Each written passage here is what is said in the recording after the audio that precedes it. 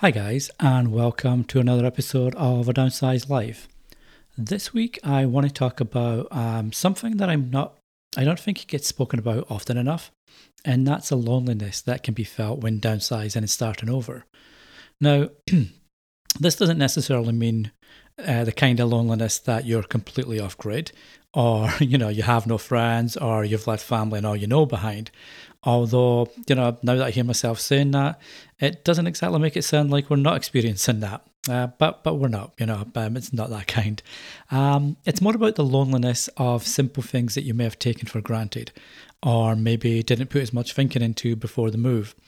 I was reminded of this by an email from one of our newsletter subscribers, a guy named Dan Nouse, who's a WordPress solutions guy and writer editor. He responded to one of our introduction emails asking what topics would be useful to talk about on here. So thanks for that, Dan. So to answer Dan's question, when my wife and I weren't really the social butterflies that other couples can be, we would look to try and entertain where possible at our previous home. So this might be inviting neighbours or friends over for the summer barbecues, or going to visit family for a dinner and catch up. Might even be something as simple as one of our kids having a play date, and so we'd meet up with the other child and his or her parents and socialise that way. Sometimes it might just be an after work drink with a colleague. Like for my own social outings, I'd occasionally take our Toronto FC soccer game with my good friend and workmate Sam. For my wife Jacqueline, she might go to Zumba with friends and perhaps go for a walk or a bite to eat afterwards.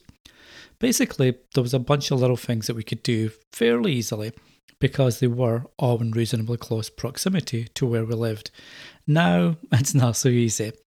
Now, while our new neighbours have been nothing but friendly since we moved here, it's not currently at the stage where we're attending reciprocal social events at each other's homes. And yes, our kids do have play dates, but the cold weather means they're indoor ones. So the small beach that's in town and the park that's in town, all of that will have to wait until the warmer weather's here. There's no after work drink with a colleague as I'm 80% remote with the office 3 hours away in downtown Toronto.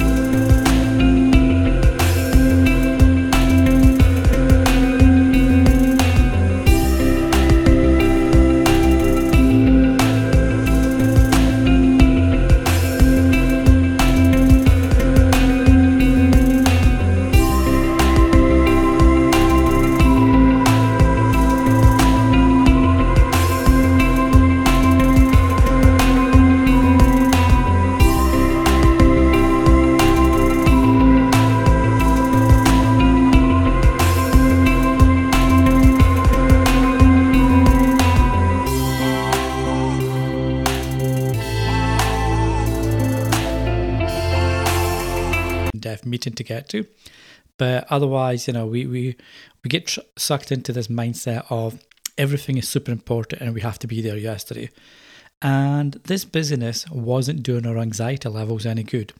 Both Jacqueline and I suffer from mental health issues, which you can listen to us discussing on an episode of my own podcast from last year, and I'll leave a link to that in the show notes. So if you're looking, to listen to that, please check out the show notes and you can get a link to that episode.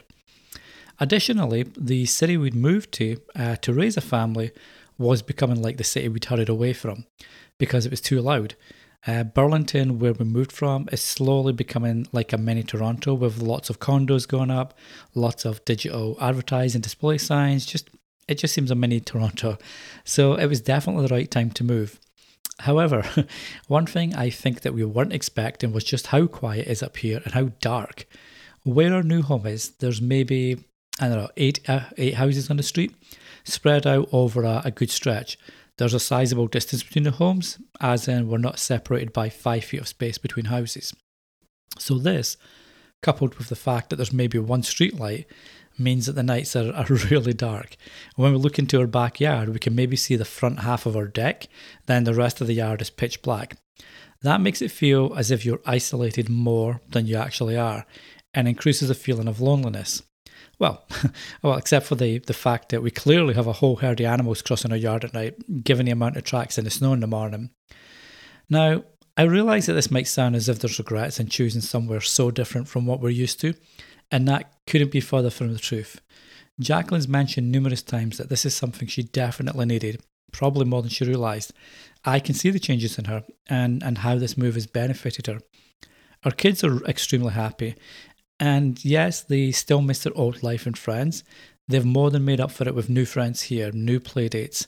Ewan's got a new soccer team that he takes part in, and Salem has got a new gymnastics group, and she's talking about doing competitive gymnastics. So all of that adds up to their, existing happiness. And for me, while I miss the fact that I can't just, have a quick pint with one of my friends after work or a friend, from a neighbourhood, it does make any trips I take back to the city all that more special. And besides, loneliness can be a state of mind determined by how we view it at the time. Some of the best moments can come from loneliness. I mentioned, deer, or at least I mentioned wildlife tracks, but seeing a family of deer walk across the road in front of you it's just incredible. Just to watch them go about their merry way and not have a care in the world. Hearing the sounds of blue jays as they sing from the trees in the front and backyard. We're starting to put food outside on our window boxes, so the blue jays can sort of fly down there, eat their fill, sing a merry song, and be on their way. And it's really, really relaxing. And looking at what looks like a million stars in the sky, which is made easier by the blackness of the yard that I mentioned earlier. So, yes, there might be less of a social aspect as a result of downsizing and starting over, but it just means there's a new social life, still waiting to be found. And it might just take until the warmer weather arrives, but that's okay.